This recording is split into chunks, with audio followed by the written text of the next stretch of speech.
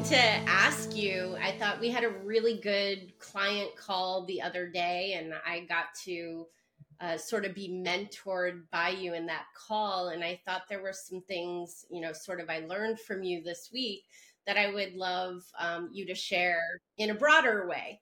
So, we're in the first quarter of 2024, and this is a time of year where people do, they've just wrapped up the previous business year. They're thinking about the year ahead. So they're looking at their goals. They're thinking about their business.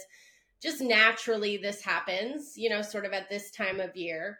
But also, like in the current business environment, I was reflecting on that and thinking that the way people think about their business and the numbers and the health of their business matters even more today.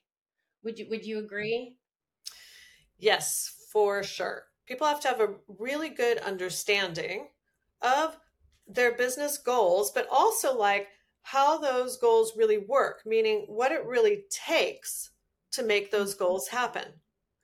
And that's something that is so important because in business today, you have to be more strategic than ever. And what I mean by that is that it's no longer you're no longer able to just do things more efficiently, be more organized, learn new skills, etc. Like get more resources. Like we're tapped out on that. So, and how that shows up is that people are often saying like, my gosh, we have to do more and more with less and less resources, less and less time, less and less people. And that is not going to change in the world, unfortunately. Yeah. Like that's a trend that is, kind of the nature of business. It just keeps going on. So the only way to do better then in that is to be thinking more strategically and almost like making decisions about, well, what are we really going to focus on? And what's changed? And what might we be able to actually take off the schedule or not worry about doing it super well because we're going to do this other thing super well. Oh, yeah. Annie, I definitely want you to talk about that because that actually came up with me with someone this morning of in entrepreneurial businesses. And sorry for interrupting, but this is just such a nugget. I don't even want to wait. But like you taught me, I think in the beginning of working with you, a new way to think about how when good enough needs to be good enough. Yeah. Because in entrepreneurial businesses, by our very nature, we're always doing as much as we possibly can with not enough resources, right? Yes. And so we have to get comfortable with this level of it really is good enough that I can speak from my own personal experience is uncomfortable if you're someone who is a high performer and wants to do well and there's another level of good available, but it's really not because of the business. So could you talk a little bit about that in this picture too? Yes, for sure. Yes. So let's say that you're a book publisher. Okay, let's say you're a book publisher and you're going to publish a lot of books and you know that some of the books are going to be like awesome and knock it out of the park. Okay. Mm-hmm. And some of the books are going to be, solid, kind of middle of the road. Some of the books are going to be brand new authors that maybe we don't even know how they'll do. Some will do great and some will do, not nearly as much. You might have even a few tank. Okay. Mm-hmm. If we treat all of those books the same, like the blockbuster level. Yes, exactly. If we treat them all like they're a blockbuster, we are not going to have anywhere near enough resources to do everything. And we are going to overinvest in the books that are, not terribly, not critical for our success this year. And we're going to underinvest in the ones that are. So the problem is not just that, we have some that we have to, not invest as much, not take it to as high a quality level, because we need that for the other ones. Mm-hmm. Like that is something I think that is hard for all high performers because it feels uncomfortable. It feels like we're doing something wrong. It feels like, if I don't make sure this plot line is perfect in this book, that, that I will have done kind of a poor job. Maybe I'll get not that great a reputation, even like maybe the author won't be happy with me, etc. And what we have to instead, why we need to know, and this is kind of bringing it back to the original point, why we need to know what that book means to the big picture. Yeah. Is because then we can actually set the standard of what success looks like. Okay, because success in the quality level, I'll just call it that for a moment. Okay, what is successful quality for a book that's going to sell 2,000 units versus a book that's going to sell, 500,000 units is completely different. It's just different. And so, so let's say we don't use, as quality paper or something because we want to keep the paper costs down. Let's say that the design in the book is not as, fancy schmancy as some other books, that we didn't take the time to look for, tons of 4-color photos or 5-color photos or whatever that is, that we instead, for that kind of book, it's like, it's a success if it sells its 2,000 units. And if people are overall happy with the story. Right.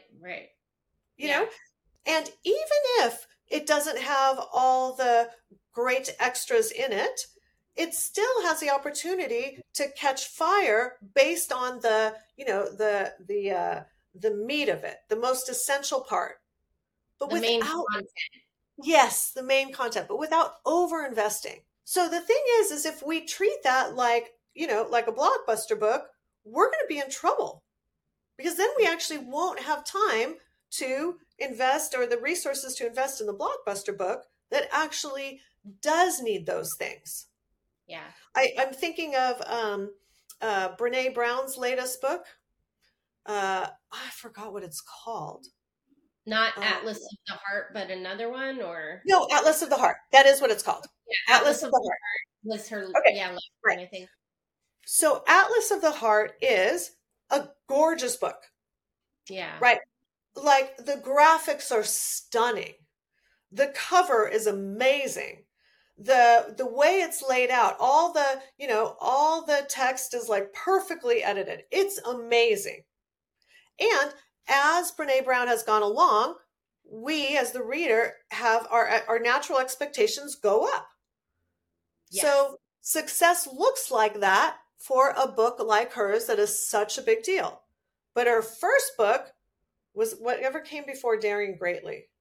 That book, if you look back at that book is like, oh my gosh, comparing those books today, you'd be like, oh my gosh, like that doesn't really look like an anything. Yeah. And if they were probably to look at it, she'd be like, oh, that, and her team, like, oh, that's kind of embarrassing. We wouldn't do that like that today. Exactly. We'd never do that today. That book was perfect at that time for where she was, and it was successful. And we have to birth that thing so that, the next levels and the next things come, right? Totally.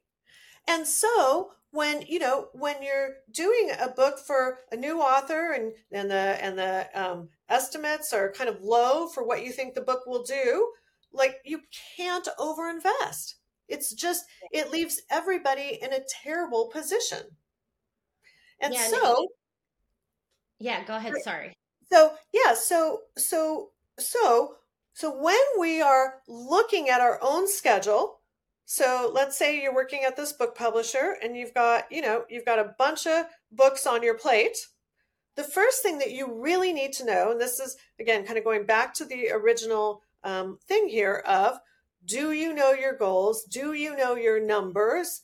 Do you know how things fit? Because when you look at your own projects, you need to be able to discern, like, what's a really big deal? What needs the most investment? What is critical for our business success? Right. Versus, where do I need to make sure to deliver, but not over deliver? As team members, we often get in this predicament, and I want to make sure that people really see it and try to apply it to whatever their role is, because I think of kind of what you're talking about with the business picture. Then everyone in the business always has to mature to the next level of how we hold things and how we think about things.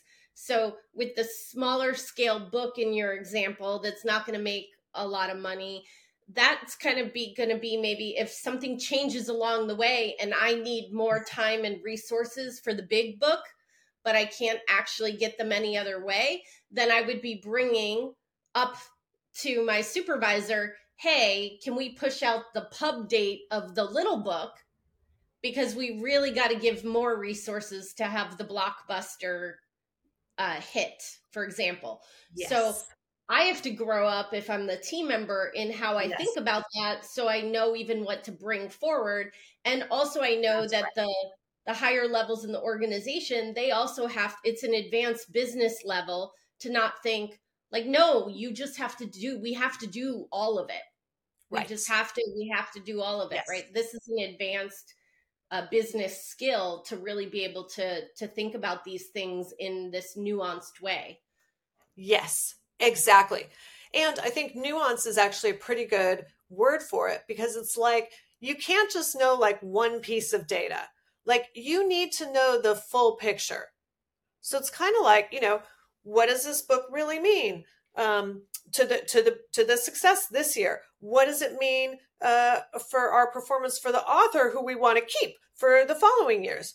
What what does it mean for the whole category that we're in, right? Like, is it important for our reputation as a publisher?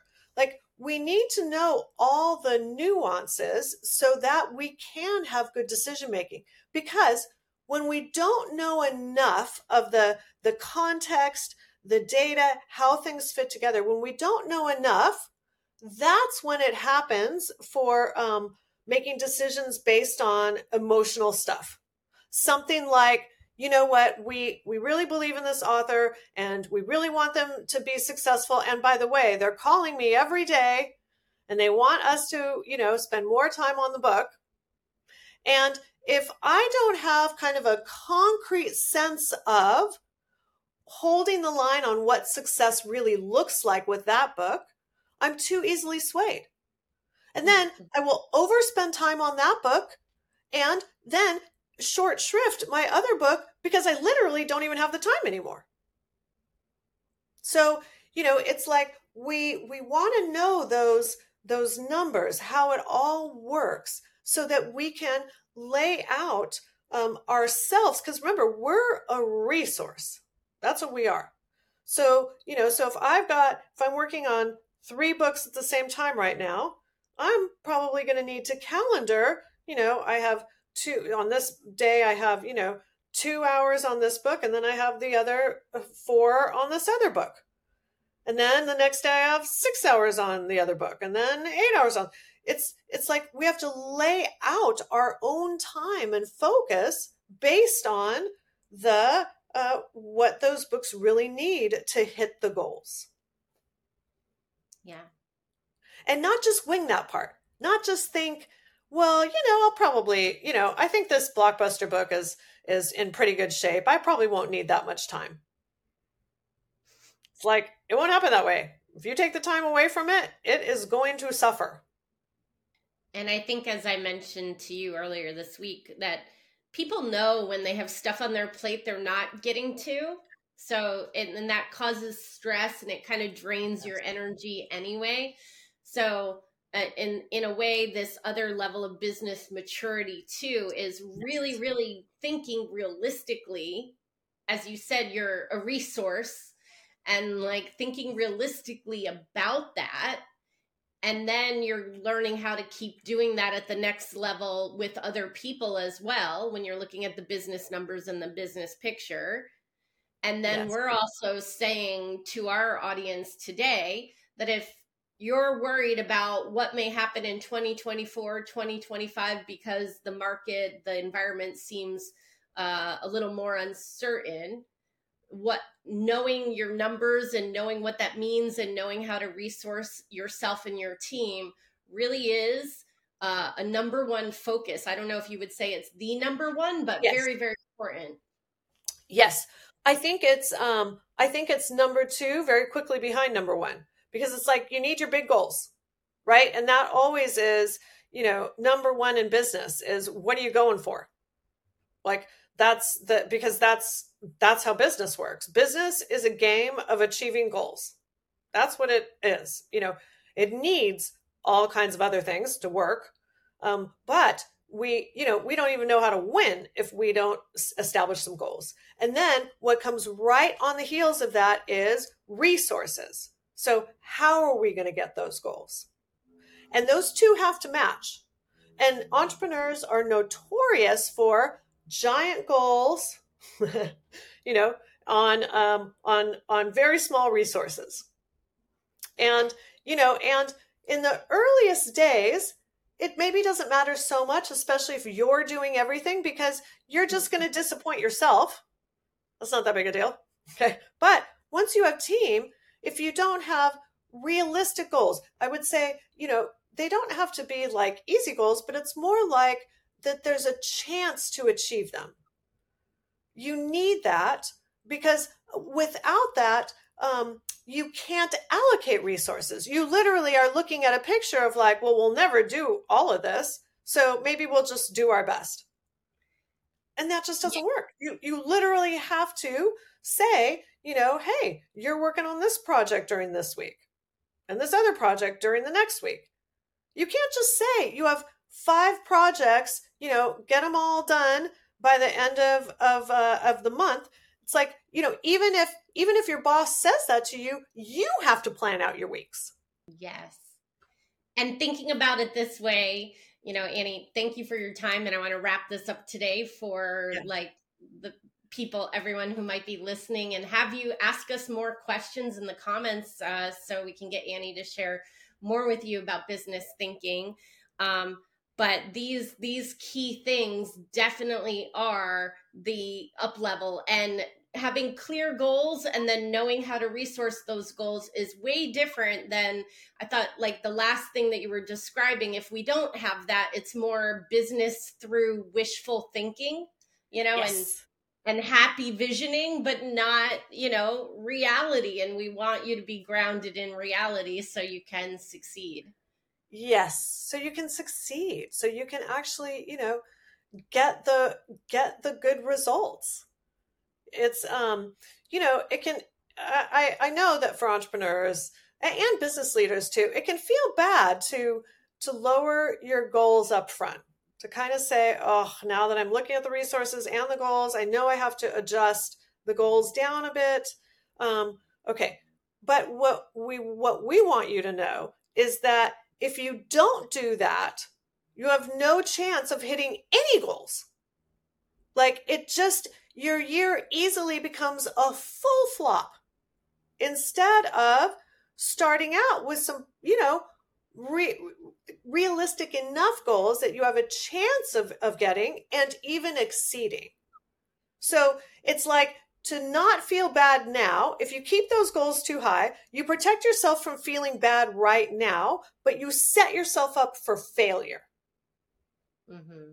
Instead, we want you to learn how to, manage your emotions, to be a real business leader who actually can, put their resources towards their goals, kind of match them up good enough.